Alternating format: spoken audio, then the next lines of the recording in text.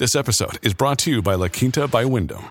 Your work can take you all over the place, like Texas. You've never been, but it's going to be great because you're staying at La Quinta by Wyndham. Their free Bright Side breakfast will give you energy for the day ahead. And after, you can unwind using their free high-speed Wi-Fi. Tonight, La Quinta. Tomorrow, you shine. Book your stay today at LQ.com. Politics without the soap opera, with unfiltered constitutional conservative truth.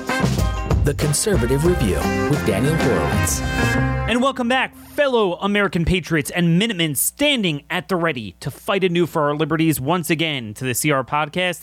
This is your host, Daniel Horowitz, back in the house. Today, Tuesday, October 26th. And yes, a fight again for liberty because that first fight was undone. Today was the day that Benjamin Franklin actually set sail to France to prepare for war. King George responded in Parliament to the actions taken by the Continental Congress. How do we respond nowadays when we have a new system of government where an FDA could just meet in private and decide to forcefully jab and inject our children, and there's nothing we can do? No safeguards, no nothing. The government works for these manufacturers, helps them produce, helps them market poison, and then no liability, no nothing. You don't even have the right to refuse. This is a degree of tyranny we could have never imagined. Interestingly enough, this is also the day, October 26, 2001, that George W. Bush signed the Patriot Act. So many things that we didn't realize would come back to bite us. Some of us did. Destroyed our privacy, and here we are with no rights. Where do we go? Where do we go? So we're going to have a civil rights attorney on later today discussing the fight against the big pharma, and he's been doing this for many years. But I want to talk about the display and projection of power, meeting force with force. We can only fight back by using force with the political apparatuses we seize and control, and how that works. First, a word from our sponsor. I talked to you guys yesterday about 7 Cells Telehealth. This is the compounding pharmacy that will both get you a prescription and fill it within a few days and have ivermectin and then soon nitazoxanide into your house. Now, there was some confusion. I didn't spell it out for you. It is SEVEN, 7, not as the number, but spelled out, 7 cells as in white blood cells, CELLS. So SEVENCELLS.com, 7cells.com. If you put in promo code Daniel, you get 20% off. So this is $8 for a pill, but these are not the 3 milligram pills. These are pegged to the weight you put in. If you put in a lot of weight, if you're 250 pounds, you can get up to 28 milligram pills, all for just $8 a pill. A 10-day course would be 10 pills. That would be about $80 plus $25 consultation fee. Most doctors will charge you $150, $200. Remember, this is cash-based. Insurance does not cover this treatment. Obviously, it's not approved by the FDA. It's off-label, but you guys have done your own research and will do your own research. There's also a waiting list when you go to the website. It pops up. You could put in your email. As soon as they have the nitazoxanide forms available, that will be available to you as well. A lot of studies have shown, we had a doctor from Brazil on, that works at least as well as ivermectin, and certainly the two together. Again, nothing's guaranteed, but this is in concert with the FLCCC IMASC protocol, where they have ivermectin and nitazoxanide as the first line of defense. Nobody could get nitazoxanide anywhere, and ivermectin is increasingly hard to get. This is 100% risk-free guarantee. So, for example, if they can't write it to you, they have to follow existing protocols and laws. So, for example, if you are a pregnant woman, unfortunately, you can't get it. And if you filled it out, you paid for it, they'll refund your money. Do your own homework. But this is the answer to getting everyone treatment. And if you go for first-class shipping, it will literally get to you very, very soon. And they're looking to seeing how they can maybe possibly get more drugs, such as hydroxychloroquine, azithromycin, and maybe one of the androgen blockers or steroids as well, So again, go to 7cells.com. That's SEVENCELLS.com. Promo code Daniel for 20% off your order. Now, folks, I'm hearing more and more terrible stories. I had a story last night. Dr. Henson told me about a guy whose blood oxygen dropped into the 50s, and he was trying to save him today. He was turned away from the ER. They found out that he wasn't vaccinated. This is happening everywhere. We're going to find out which hospital that was in. And this speaks to the broader point I want to make today. My buddy Josh Hammer put out on Twitter the following statement. A right, meaning not a fundamental right, but the political right as in right wing, that refuses to countenance the prudential use of state power to pursue its vision of the substantive good and to reward friends of its just regime and punish enemies of its just regime within the confines of the rule of law is a right undeserving of regaining power. And I couldn't agree with him enough. You can't have the other side lying, cheating, and stealing to violate our rights, violate our privacy, destroy our health, destroy our autonomy, create an artificial monopoly for big pharma and big business to run our lives, big hospital systems, control healthcare with socialism forever, and then suddenly, when we regain power, you can't regulate to get back to the equilibrium. No siree. A great example that I think of this display was Governor DeSantis of Florida. He is issuing $5,000 bonuses for unvaccinated cops relocating to the state. Normally, we don't like giving incentives, disincentives, just have a free market. But the point is, if you're going to have them persecuted and thrown out of jobs, we need a place, a refuge to bring them to. So I think that's a great idea. It's a great idea. And let me give you another example before we get back to the discussion of today. I want to talk about illegal immigration. You can't have the federal government violating every aspect of the INA and bringing in hundreds of thousands, millions of criminal aliens, and they're in our communities, and they're doing all sorts of crazy stuff. And it's like, well, we're at the mercy of the federal government's malfeasance to not enforce the law, but we're a state and we can't enforce the law. No, if they're going to abrogate not just federal law, but the social compact, securing the blessings of liberty, protecting us, our security from external invasion, external criminals, then we don't have a federal government. Of course, the states have an obligation with their power to ban illegal immigration, ban any benefits for them, ban jobs. Again, this is another classic example. Oh, Daniel, I don't like regulating businesses with E-Verify. It takes 30 seconds to check. You cannot hire illegal aliens.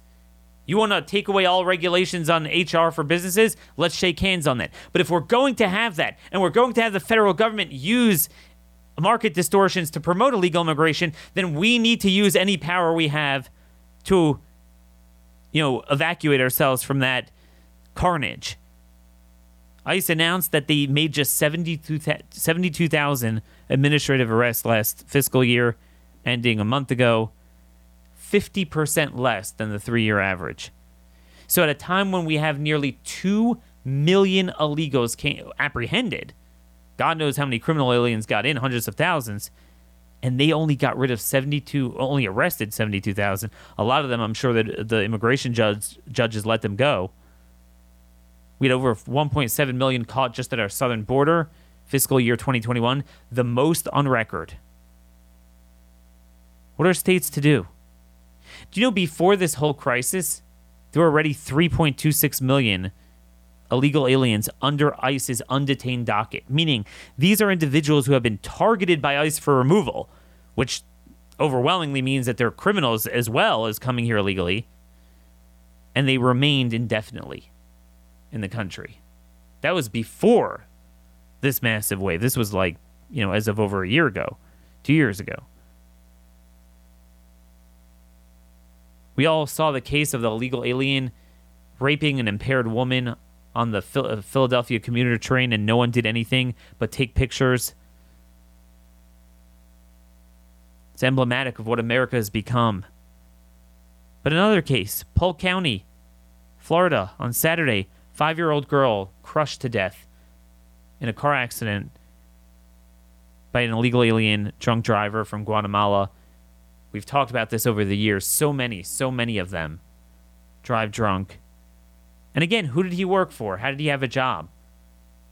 We need to make red states as unhospitable for illegal immigration as blue states are embracing them. But everywhere you turn, Republicans are on the other side. You know, in Florida, you have that Senate pro temp, the leader of the Senate, criticizing Lapido, the terrific Surgeon General nominee for Ron DeSantis, for not wearing a mask in her office. And she played up the cancer card. She has cancer. But if you're scared of being with people, then the mask is not going to help. And then lo and behold, there's pictures of her palling around with people without a mask all over the place. So we have the Republican leader in Florida promoting as vigorously the most illogical, insane policy of the left. This is why we can't have nice things. You have in Alabama, a lot of people are noticing Kay Ivey, the interesting governor of the state of Alabama. She issued an order, we're going to fight back against vaccine mandates. What's her order? Bait and switch. Nothing more than hasn't already happened. Basically, state workers aren't subject to it. Well, that was always true in a red state. The federal workers are, and anyone working for a big corporation is. She did not touch that. Do you know why she announced it today? To head off and take the oxygen out of the growing pressure, to have a special session to properly deal with the mandates. So if you watch these governors, what they're doing, they're trying to avoid a special session. They don't want to use power. In fact, they want to use power for the other side. They're on the other side. This is happening everywhere, every place, all over America. We have to use power to go after these people. There's no way around that. There's no other way around that. You know, Hornady, the ammo company, they're requiring clot shots of their employees. Unbelievable. This is a company that pretty much their entire consumer base are people from our audience and the likes. You got to get on the phone with them, Hornady, and say, we're on to them. We'll use other ammo. And again, all the states need to go after Hornady, because that is not coming from the free market. It's coming from a violation of civil rights induced by the federal government. Now, speaking of big business getting in bed with anti-constitutional values, there is only one pro-Constitution, pro-family, pro-American Christian mobile provider, and that is Patriot Mobile. They actually believe in selling products and services rather than promoting an anti-American agenda. They have the broadest nationwide coverage network, same towers as the major carriers, so you could basically get the same service without having yourself pay for the rope to hang yourselves. They also have a 100% U.S.-based customer service team, which is always nice. So you can actually understand them on the phone. They have the highest rating customer service team among wireless carriers. They share your values. They actually donate to pro-religious freedom, pro-Constitution causes. They also offer discounts for veterans and first responders. Go to patriotmobile.com/CR or call 972-PATRIOT to get a free activation of your phone with offer code CR and actually get a service for you that boycotts the bad guys and supports the good guys. Again, patriotmobile.com/CR. That's patriotmobile.com/CR or call 972-PATRIOT. Now, I was just thinking, a lot of people are getting very excited about the Virginia governor's race. This guy Youngkin, typical kind of establishment Republican, seems to be doing very well, as he should be. The Democrats are insane. Most people in the country don't support what they're doing. The Biden administration, Biden's favorability numbers are in the toilet. But what are you going to do with that power?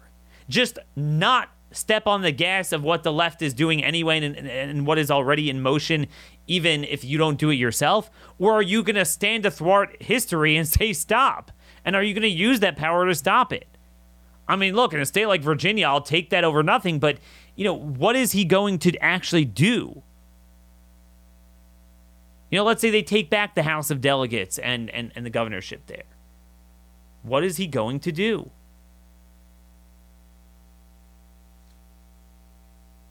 Again, the fact that people are rebelling there, the whole Loudoun County, that transgender rape thing in Loudoun County, and the school board meetings, and this is a great movement, and it would be a great thing if Youngkin wins based on that. But that this is the problem. It's always the patriots that fuel victories for people that aren't us. It's Republicans. Republicans aren't who we are. We have to stop dying on the sword of other people.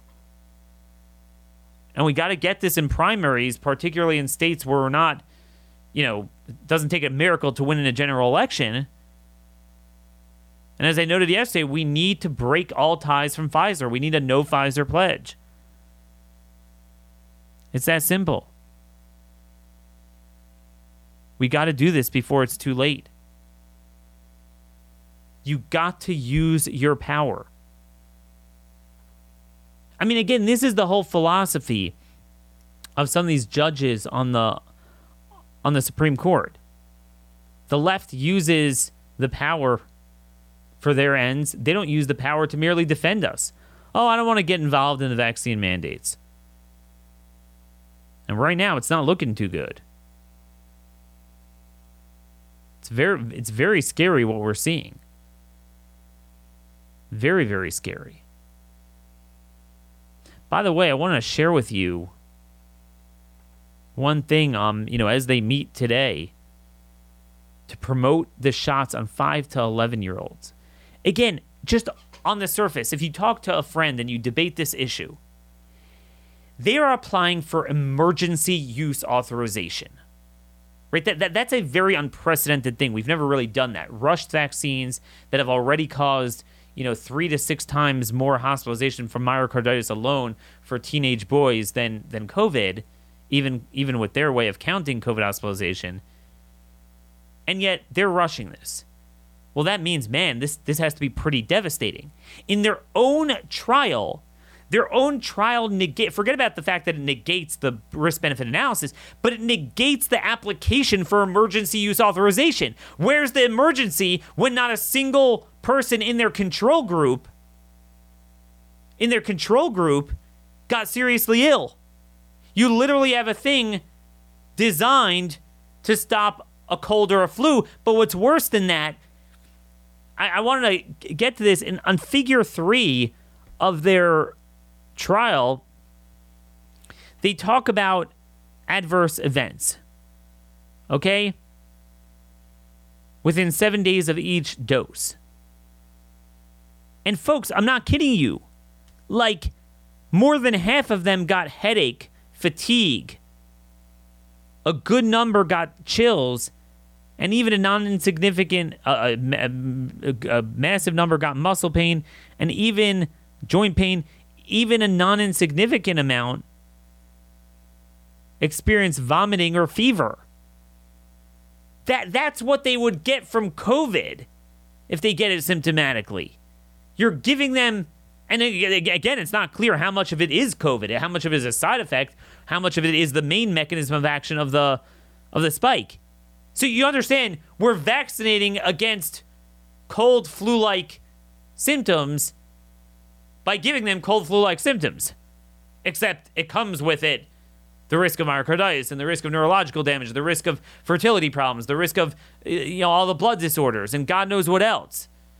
In terms of autoimmune diseases and in terms of teaching their immune system to do bad things. It's shocking how they get away with it. But there's nowhere to turn. Which is why I'm saying we got to project power. You can't be like, oh, they'll mandate you use it and we'll make it optional. No, you have to ban its use. You got to fight fire with fire. That's not going to go anywhere if you're that meek and weak. Just not going to work. And you know what's so sad? What's so sad is this whole thing was designed to protect the elderly. And more we're seeing in the trials, even their trials show it doesn't work on them. It really doesn't work, meaning it's not just that it wanes quickly, it really doesn't work, and you're seeing that. If you're elderly and you had the shot, you cannot count on that at all. And mind you, it's killed so many. But these nursing homes, they're admitting, Google this. I've been getting all these emails from people. It's crazy the amount of emails I'm getting. People in nursing homes. So they're still locked down. So it's not working. They're still getting COVID. They're still dying of COVID. They're all vaccinated. Oh, they're like, oh, we need a booster. And now they're doing mix and match because a lot of the nursing homes, they got, somehow they in some states, like in Wisconsin, they only use Moderna for the nursing homes. So Moderna doesn't have a booster, so they had to use Pfizer. Mix and match, no problem. A Norwegian nursing home study showed that the first 10 out of 100 that died of any suspected cause post-vaccine likely died of the vaccine. And another 40 or so, 45, they couldn't rule out dying of it. They might have died of it. And yet it doesn't even work. And they're dying of COVID. This is happening everywhere.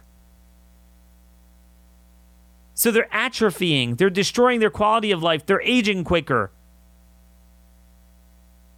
And then you get nothing for it. Absolutely nothing for it. It's so sad. It's such a tragedy.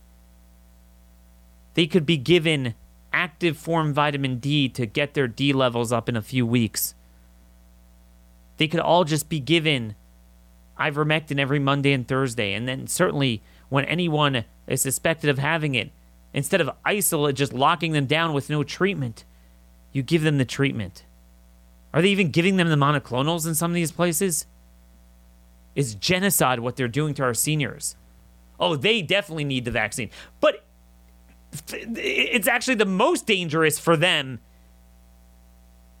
and doesn't work for them. Meaning, as bad as the cost-benefit analysis is for kids, and certainly it's immoral on the face of it, on adults, like on the surface, oh, well, you know, certainly the virus is very dangerous. But on the other hand, this is very dangerous and it doesn't work. And we have another way of dealing with this. Again, name me the state where they're properly treating nursing home people the way I said. Not barring visitations. Not having them atrophy. But giving them prophylaxis. Not a single one. So many are dying in nursing homes of the shot. And it never, not a single one of those is ever going to be put into VAERS. As many as we miss with younger people, older people, it's even less. But I want to get to our interview today with the civil rights attorney. Today's interview is sponsored by ConstitutionCoach.com, our friends at Patriot Academy. I'm looking forward in less than a week to seeing you guys out at Front Sight, Nevada for our Constitution handgun defense training. We study the Constitution at night, defensive handgun training during the day, all day on the range. Beautiful weather this time of year in the Nevada desert and Pahrump. Front Sight offers the best, really the best instructors in the country. You learn how to clear malfunctions. You learn how to draw properly and efficiently from the holster.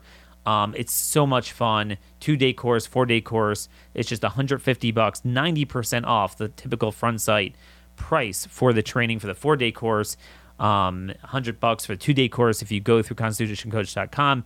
Next week's class is obviously closed already, but folks, if you feel like you screwed up by not coming out and joining us, there's more classes November 15th, as well as another date in December. That will be the last one of the year, but there'll probably be more in February, March.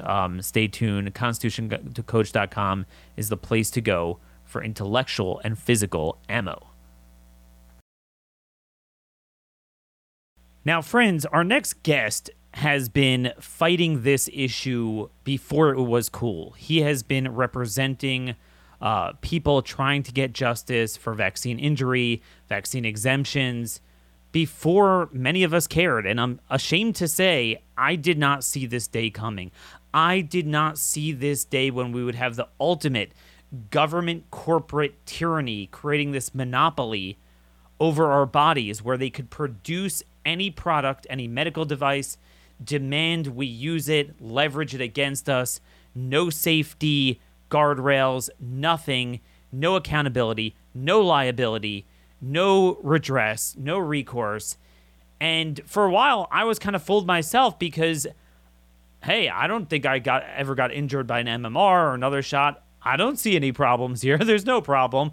Well, now I understand why we didn't see it, because we see here, the more you open your eyes, you see the likely injuries. There's an NPR article about people just showing up with sudden aggressive illnesses, blood clotting, and none of this is even investigated, much less recorded, so we could quantify the extent of the problems with this vaccine, much less litigate against it. And we're thinking, there's no way you could force me. I mean, come on. But yeah, I mean, this is what they're doing. As much as we have doctors in demand to try to deal with the effects of the virus, well, we have lawyers in demand to deal with the fallout from the mandates, and both are very scarce, so we kind of switch off every other day with a doctor, a lawyer. Today we have a Patriot lawyer, Aaron Siri. We mentioned his work the other day. He's the managing partner of Siri and Glimstad LLP. He's had a lot of experience in complex civil litigation matters, but he's particularly focused on civil rights, and again, for a number of years with vaccine injury. I want you guys to go to his website, SiriLLP.com, where you can see important webinars and information on, requesting religious exemptions, how to go about this process. A lot of you have been asking me about that, so I feel that is going to be very helpful. In addition, he also has really amazing information on the trials of the vaccine, some good insights at his Substack. It's called Injecting Freedom with Aaron Siri. And with no further ado, we got Aaron here with us in the flesh. Aaron, thanks so much for joining us today. Oh, it's great to be here. Well, Aaron, I knew yesterday when I read your Substack article on that family, the Daguerre family, that was injured, their daughter Maddie, 12-year-old daughter. To be clear, this was not the 5 to 11-year-old trial, but this was a 12 to 15-year-old trial. And I never heard of this until this week. I never heard of this case. I mean, maybe vaguely I did. Ron Johnson talking about it, Senator Johnson. But that just goes to show how this is covered up.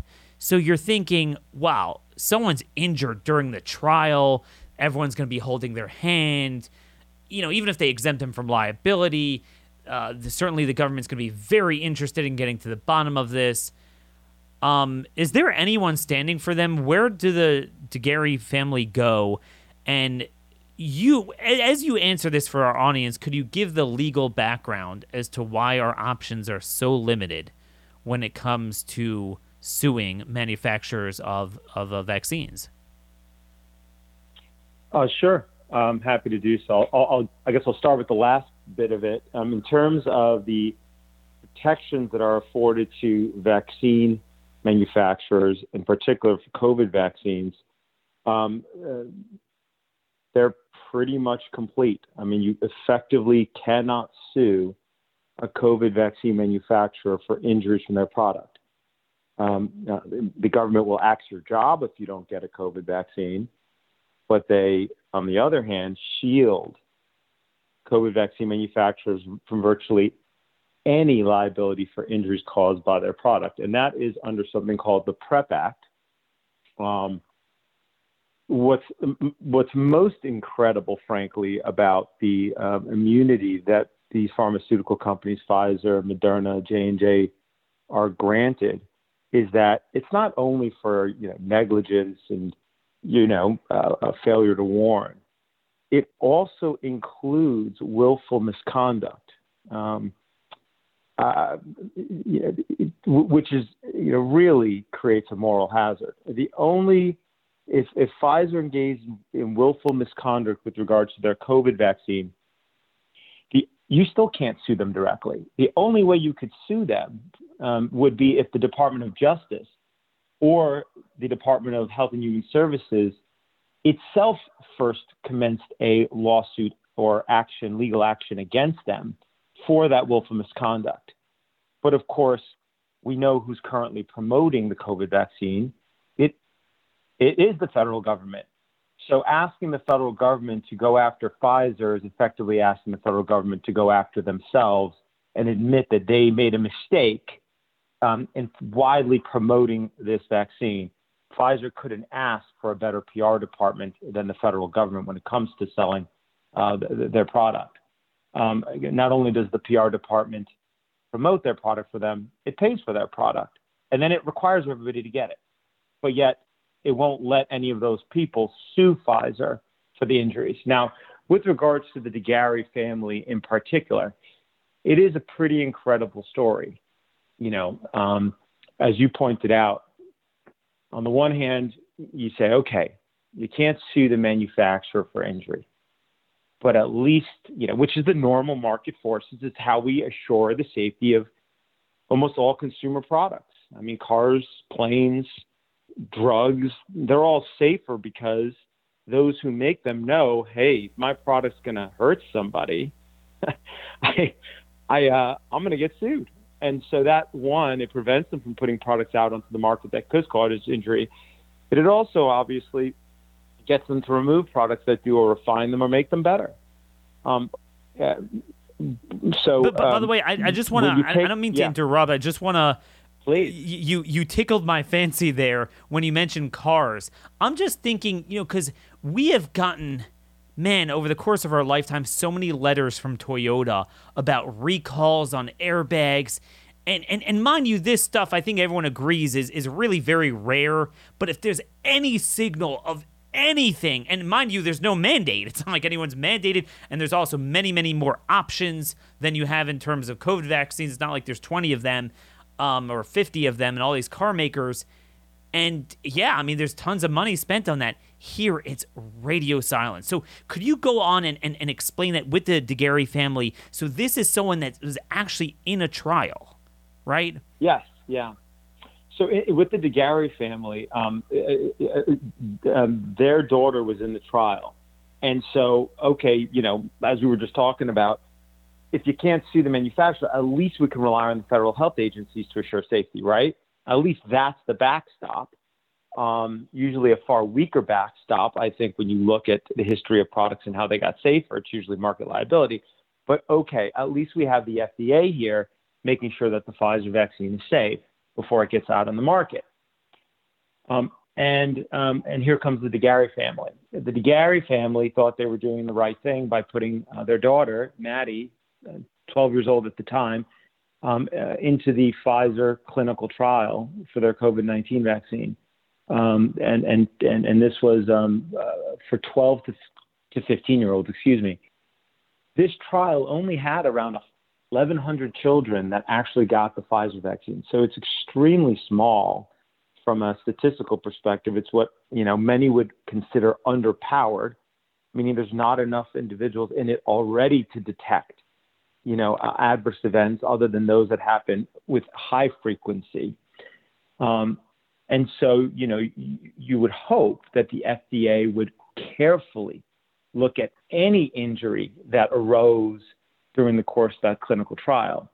Well, Maddie got her shot and within 24 hours was in screaming agony in the emergency room, back at the same hospital where she got the shot, suffered a really bad reaction.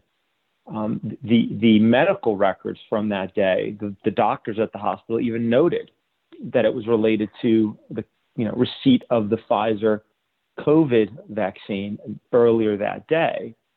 And over the next several weeks and months, she was back in the emergency room over and over again, ended up in a wheelchair, is fed through a tube down her nose, and suffers from a whole host of other debilitating issues. At first, and so you would think the FDA would just come swooping in, right, and evaluate what happened here. But sadly, the story is quite the opposite. The principal investigator for Pfizer at that hospital, at first, they said it was all in Maddie's head. Then they tried to claim, despite the initial notes from the hospital, that it was, related to the vaccine, tried to claim it wasn't related to the vaccine. And then finally, apparently conceding it, there was a relationship. They then did report it Pfizer did report it to the FDA, but they reported it as abdominal pain. That's it, according to the available records that we have. Which is very smart, because abdominal pain is one of the boilerplate, risks on every single drug in America, including over the counter. Like, yeah, it could cause abdominal pain, and people don't pay attention to that. Yeah, but I mean, it's extremely concerning. Of course, what's concerning is that the principal investigator for Pfizer at the hospital doesn't appear to have properly reported it to Pfizer, and in fact, the DeGarry family asked. The reason they reached out to our firm, and it was they're not looking for compensation. They just don't want anybody else to suffer what Maddie suffered. And so they asked our firm to make this, her story, and everything public. So, I put a write-up together. I posted it on my Substack. And on there also includes a recording that they had with the principal investigator for Pfizer. And if you listen to that recording, what's most incredible about it, in my view, is this. This is well after Maddie's already suffered the reaction. She's in the hospital. I mean, she's in a bad place. And the principal investigator asks the family, how's Maddie doing? Is she at home? He doesn't know. He doesn't know that Maddie's still in the hospital. Aaron, slow it down. He doesn't know. Know. So let's get in the mind of Pfizer. What we are led to believe in their supposition is that, look, these things are saving lives. They're amazing. They're preventing COVID left and right, even though COVID is more prolific than it ever was, and we've had more deaths the last couple months than this time last year. But okay, whatever. It's all the unvaccinated, supposedly. Okay, but look, there's risks. It's a pandemic, but the risks are very, very minimal. You're always going to have 1 in a trillion, and so then if it's a 1 in a trillion, 1 in a million, whatever, man, you're going to know about that because it's just so rare, and you're going to know everything about it. And you're telling me what I find important about what you're saying is it's not just that there's no liability, but, a lot of us are concerned that as appalling as the VAERS numbers are, over 17,000 recorded deaths, over 117,000 serious adverse events, the concern is that that's lowballing it by, order of magnitude much higher than what it really probably is. A percentage of the universe of injuries and deaths. You're really validating those concerns with this case because this is a trial case. This is one of the clinical trial, and they were reluctant to record it, right? I mean, is that what I'm getting? Even someone within the trial, and it wasn't like something that when you've got only around 1,100 children, 12 to 15, receiving this injection in the clinical trial. When even one of them suffers a serious adverse event, that should raise blaring alarm bells. Instead, it was a litany of denials, deflection, and even after the DeGarry family went public with this months ago, they actually, about 3 months ago, they were on, as you pointed out, Senator Johnson held a hearing that included Stephanie DeGarry, the mom, and Maddie DeGarry, young girls in a wheelchair with her head have to be propped up. Even though they were there, the FDA, and neither the FDA nor Pfizer have reached out to the DeGarry family. You would think they would want to reach out to them, get the story firsthand, get the details, evaluate her, see what.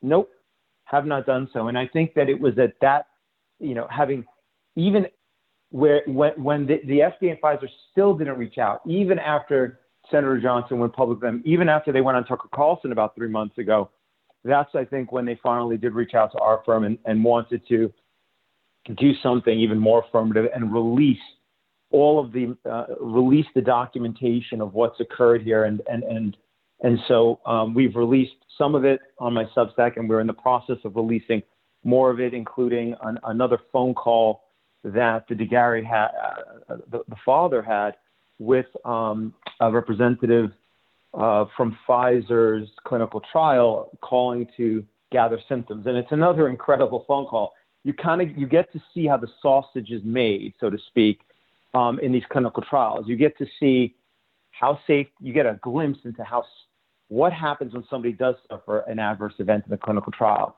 how seriously it appears to be taken or not taken, as in this case. But I'll just say this. I think that the lesson here, if I may, is not necessarily that that Pfizer should act better. They may not, or that pharmaceutical companies should act better. They may or may not, or that the FDA should do a better job. I think the lesson here is that at the end of the day, we have to always maintain the ultimate safeguard to all of this. And that safeguard is we cannot crush people's individual and civil rights when it comes to choosing whether or not to get a medical product or a medical intervention.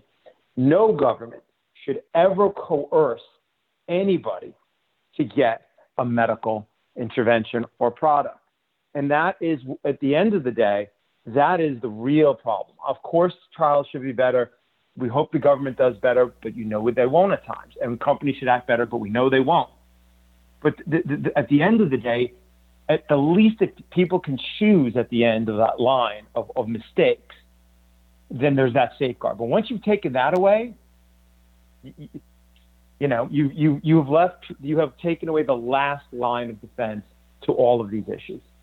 And the same government that's mandating it is also so-called guarding the gate on the trials and on the safety. And that's the thing. It's all incestuous. And we talked yesterday about the impervious bond politically between the lobbyists and the money. It's truly unbelievable. They have more politicians working for them than they do scientists.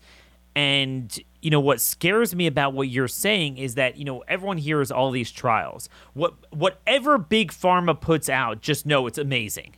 Whether it's remdesivir, even though it had the worst record of the 4 trials with Ebola from 2019 and killed 53% of the people, or 53% of people died under it, which was higher than the death rate of Ebola even. Whether it's molnupiravir, the new Merck drug, it is, fewer adverse events than in the control group. They say it's so everything, there's no doubt. The outcome is not in doubt what's going to happen from the meeting today or next Tuesday, which is the big date, November 2nd. No matter what age, what concoction, what branch, for whom, it's going to be amazing, no problems. But what you're telling me, the concern I have is if you have a case of a 12-year-old out of nowhere within 24 hours getting systemic debilitations from it that are extremely unusual, and even that was covered up so much, what about just the plain good old blood clotting and platelet issues from a 55, 65-year-old? Do you think we're catching all of those? I think you answered your own question. I'll add to it. And say this: the DeGarry family agreed to come forward with this. Were there others in the trial who suffered injuries, like you said, maybe not as severe as Maddie? Maybe just as severe. But if they didn't go public with it, we'll just never know. We don't know what other, the clinical trials, folks may not know this, but they might, are not conducted by the FDA. They're conducted by what's called the sponsor, which in this case meant Pfizer. Pfizer conducts the clinical trial. It hires the clinical trial investigator at each, principal investigator at each of the clinical trial sites. When the principal investigator at that hospital for the trial, who do they report the information to? They report it to Pfizer. Pfizer aggregates all that information, and Pfizer submits it to the FDA. That's the normal course of how the information flows. So, unless Pfizer chooses, it has to go from the individuals who are injured to the principal investigator, to Pfizer, to the FDA. And, we all know how the game of broken telephone works. And this is the real concern. I don't blame, I got to tell you, please.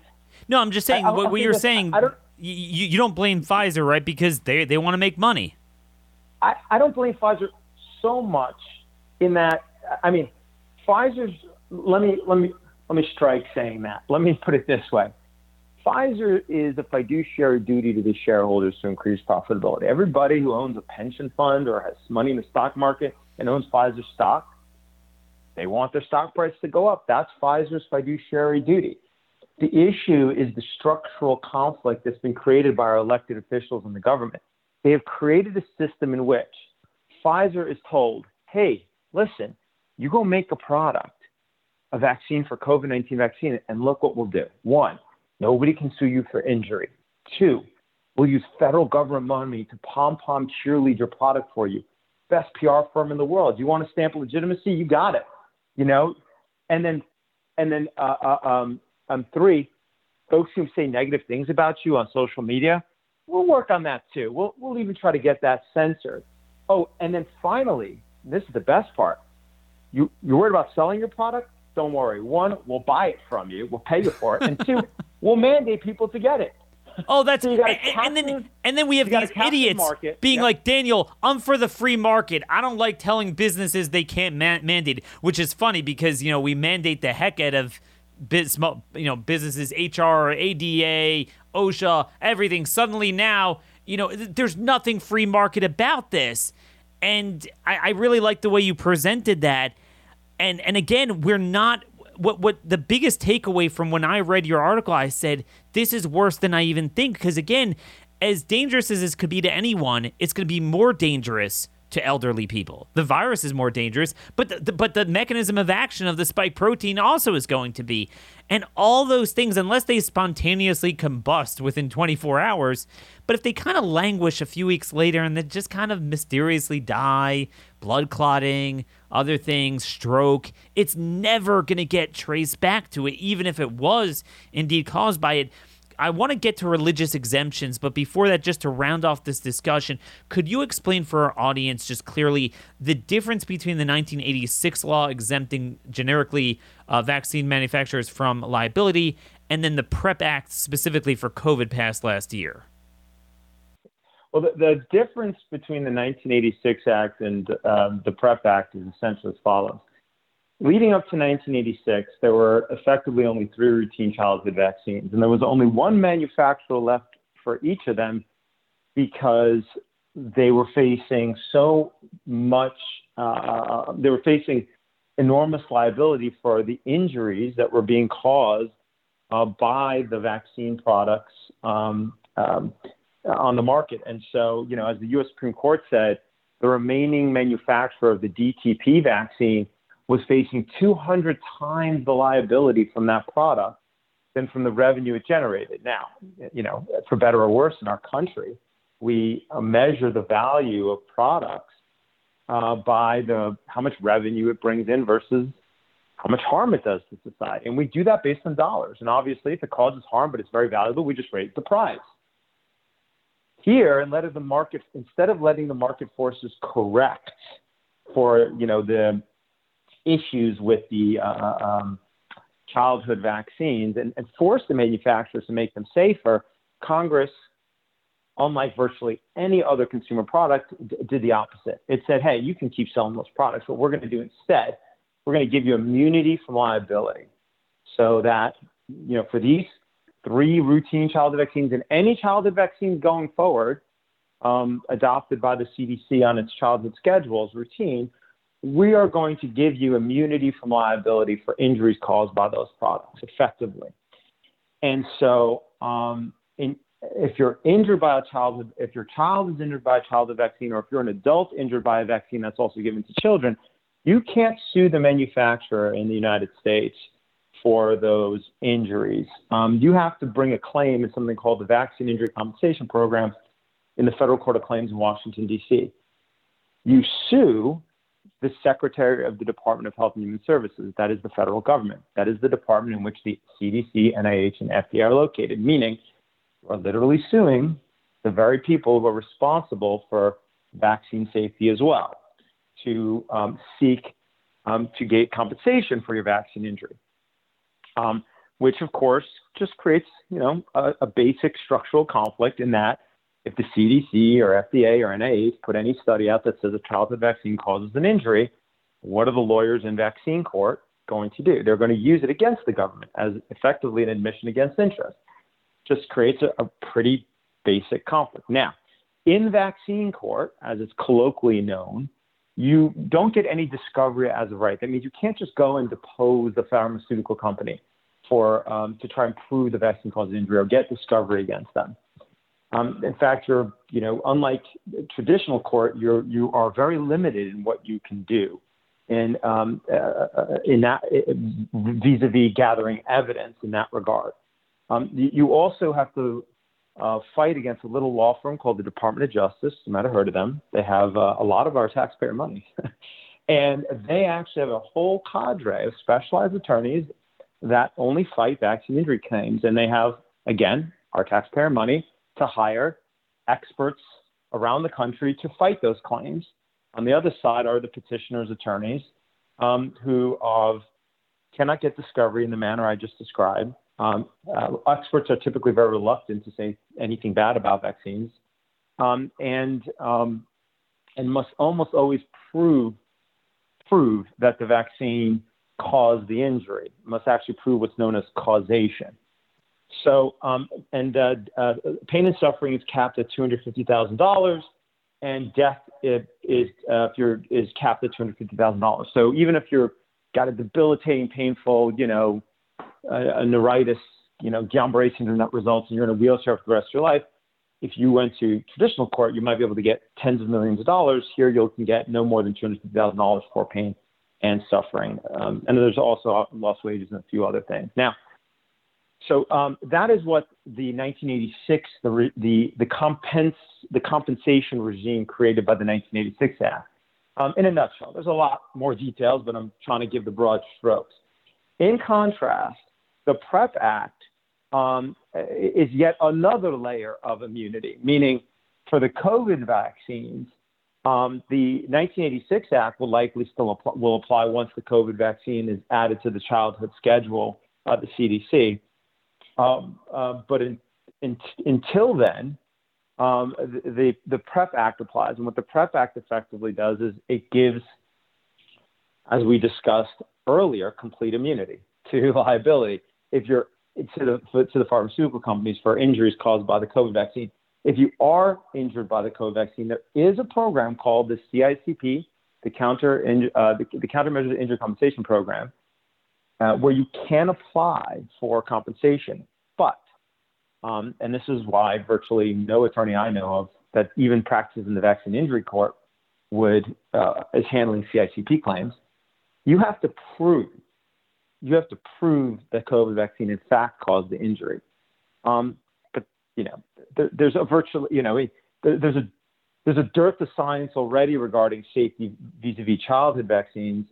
As that's what the manner in which vaccines affect the human body is still in large part unknown, as a federal appellate court said.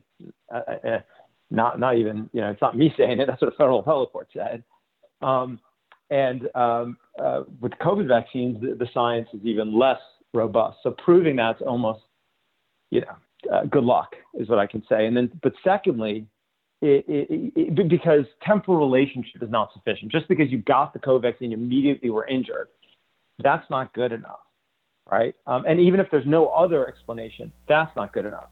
You need to show how it caused the injury. Oh, so you're saying even all these thousands of myocarditis cases, you have a, 18-year-old boy develops myocarditis, brought into the ER a couple days after the shot. You're saying that wouldn't cut it?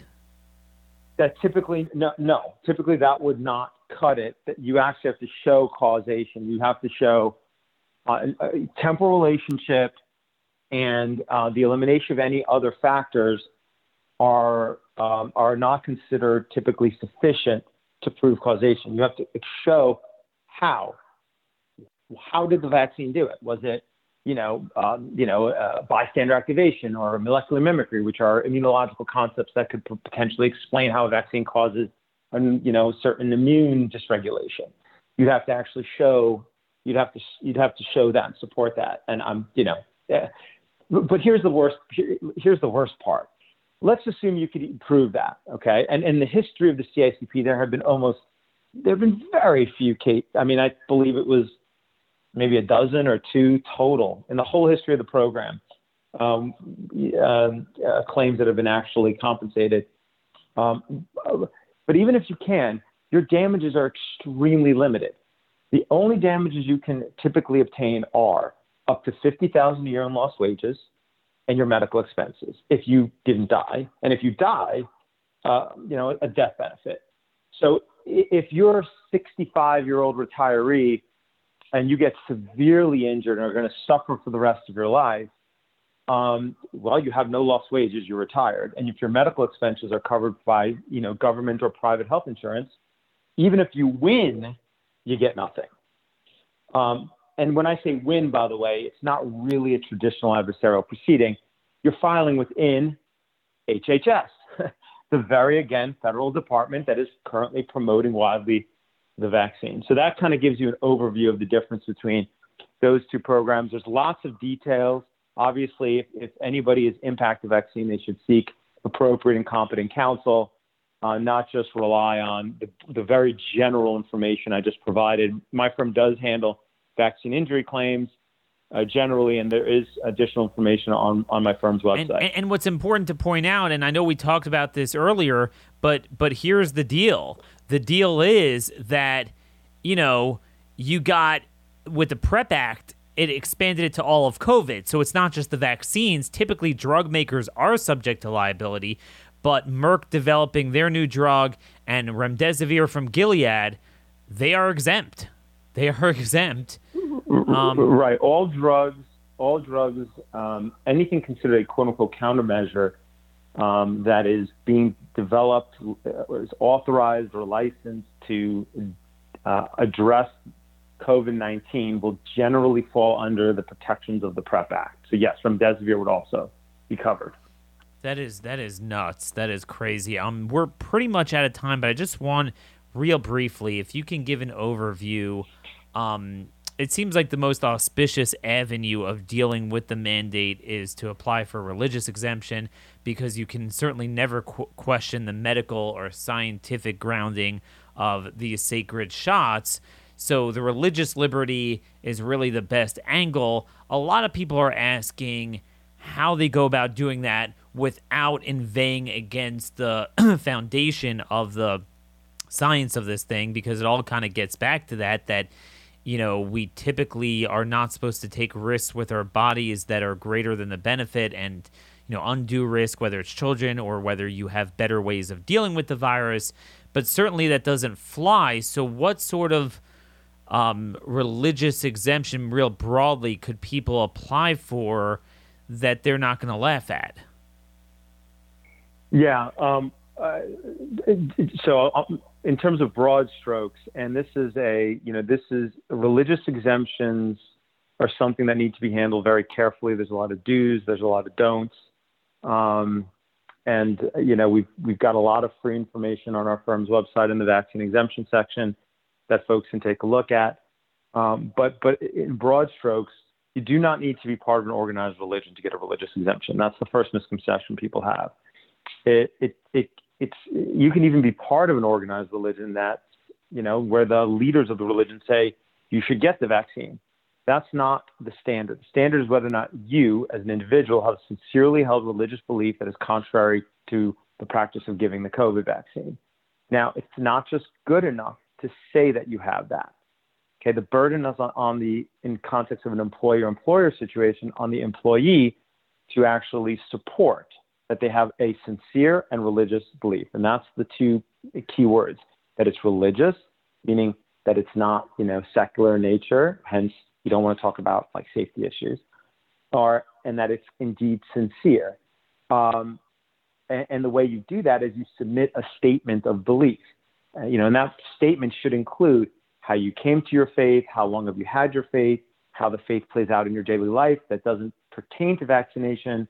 You want to lay the foundations for the objections to the COVID vaccine and then explain what those objections are. And I can give you two common grounds that we see folks, express as very, sincere beliefs for why they don't want a COVID vaccine. One is that they object to the genetic material in the vaccines, the viral vector vaccines. J&J has DNA in it, material, and the Pfizer and Moderna one have RNA material, which are also genetic material, and all monotheistic religions have various tenets that would oppose injecting genetic material, including, for example, corrupting God's design for the body. Another common objection that we see folks, come to our firm and tell us that they have is that that this COVID vaccine has been elevated to what they would consider a false idol, because it's been viewed as, it's being promoted as the only way to save humanity right now. That there's no other way to save humanity. That this is it. Other medical products are not spoken about in this way, but this product is, and in their mind, it's being elevated above God, with regards to our future, our health, and other things. Where most religions say, you should primarily rely for health and your future on God, and secondarily on medicine and so forth. But here, where they view that this product has been elevated above that, their religious beliefs, they take issue with it from a religious perspective, and to boot, they're being forced to take it. We've helped hundreds of people obtain religious exemption successfully, but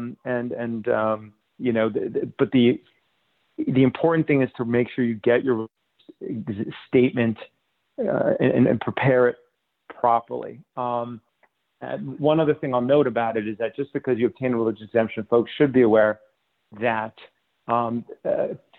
that when an employer grants a religious exemption, it can't be an undue burden on the employer. So if the person works remotely already, then there's no burden. But if the person is, in certain situations, the employer might say, well, it's an undue burden to accommodate your religious belief. But when it comes to the COVID vaccine, I find it very difficult to see what actual legitimate undue burden would exist, because it doesn't stop infection transmission. Those who are vaccinated can still transmit. So, but employers are nonetheless making the argument that, okay, I'm granting you a religious exemption, but you still can't work with customers because you're unvaccinated, you could spread it. Well, the vaccinated can spread it too. If we have another minute, I'd love to talk about natural immunity as well. So yeah, just real brief. We got to sew this up. We're coming towards the hour marker here, but you had a correspondence back and forth with the various HHS agencies on natural immunity, meaning you could literally have someone that had the virus but didn't have the shot, and he's being persecuted as if he's a leper. Where the science is incontrovertibly clear that if someone didn't have the virus but they got the shot, even when it was kind of working, and certainly now months later that it's totally worn off, that they're a bigger threat. So how does this tie into your legal work, and what was the response from CDC? It's an incredible exchange. And anybody that's had COVID, I strongly suggest you read this formal exchange with the CDC with regards to the fact that they have lifted restrictions on those who have been vaccinated, but have not lifted restrictions on those that have natural immunity. My firm has been representing a group called the Informed Consent Action Network for the last 5 years. They've been at the leading edge of fighting with regards to vaccine safety and coerced medical products.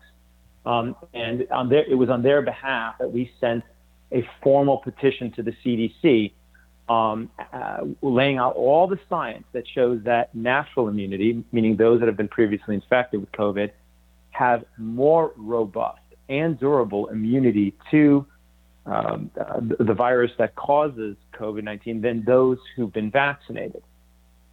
Because we did it through this formal legal mechanism, and we were able to also say, and we're able to threaten legal action if they either don't properly respond or they don't respond at all. And hence, they did respond, and they sent us a formal response in which they laid out the science that they believe apparently supports their policy. And incredibly, they do not rebut any of the over 50 studies that clearly demonstrate that natural immunity is more effective, meaning it lasts longer, it's more protective, and unlike vaccine immunity, it does prevent infection and transmission in almost all cases.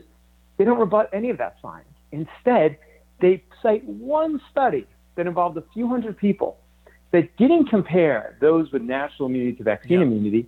It instead only compared those with natural immunity to those with natural immunity plus vaccination. So in other words, for our audience, this was the Kentucky study, and there's tons of problems with it. We don't have time to get into it, but just to exaggerate to prove a point, it's not much of an exaggeration. Cornell, while in Qatar, Cornell's branch in Qatar has shown that if you exclude natural immunity, meaning those that have the shot but didn't get an immunity because they're benefiting from our stuff sometimes with their study, natural immunity, you're at negative 44% efficacy for symptomatic infection from Pfizer, if you got the Pfizer shot, over 7 months later. 7 months later, it's at negative 44% effectiveness, which means that there's some degree of ADE going on there. So, let's say natural immunity is 99.1%. They'll say, well, if you have natural immunity on the Pfizer shot, it's 99.4%. Well, let's say that's true, but that has no bearings on what we're comparing here. Unbelievable. Folks, I recommend that you read what Aaron is talking about at his Substack, Injecting Freedom with Aaron Siri. That's SIRI. Go to SiriLLP.com to find out a wealth of information. His webinar on those of you who are trying to seek exemptions. Aaron, we really want to have you back on and to talk about some of the other legal avenues. This went by way too fast, but it was certainly very enlightening. They have a license to mandate with no liability whatsoever. Very scary. Keep up the great work. Keep us updated. Folks, we are out of time. Till tomorrow. God bless you all, and thank you for listening.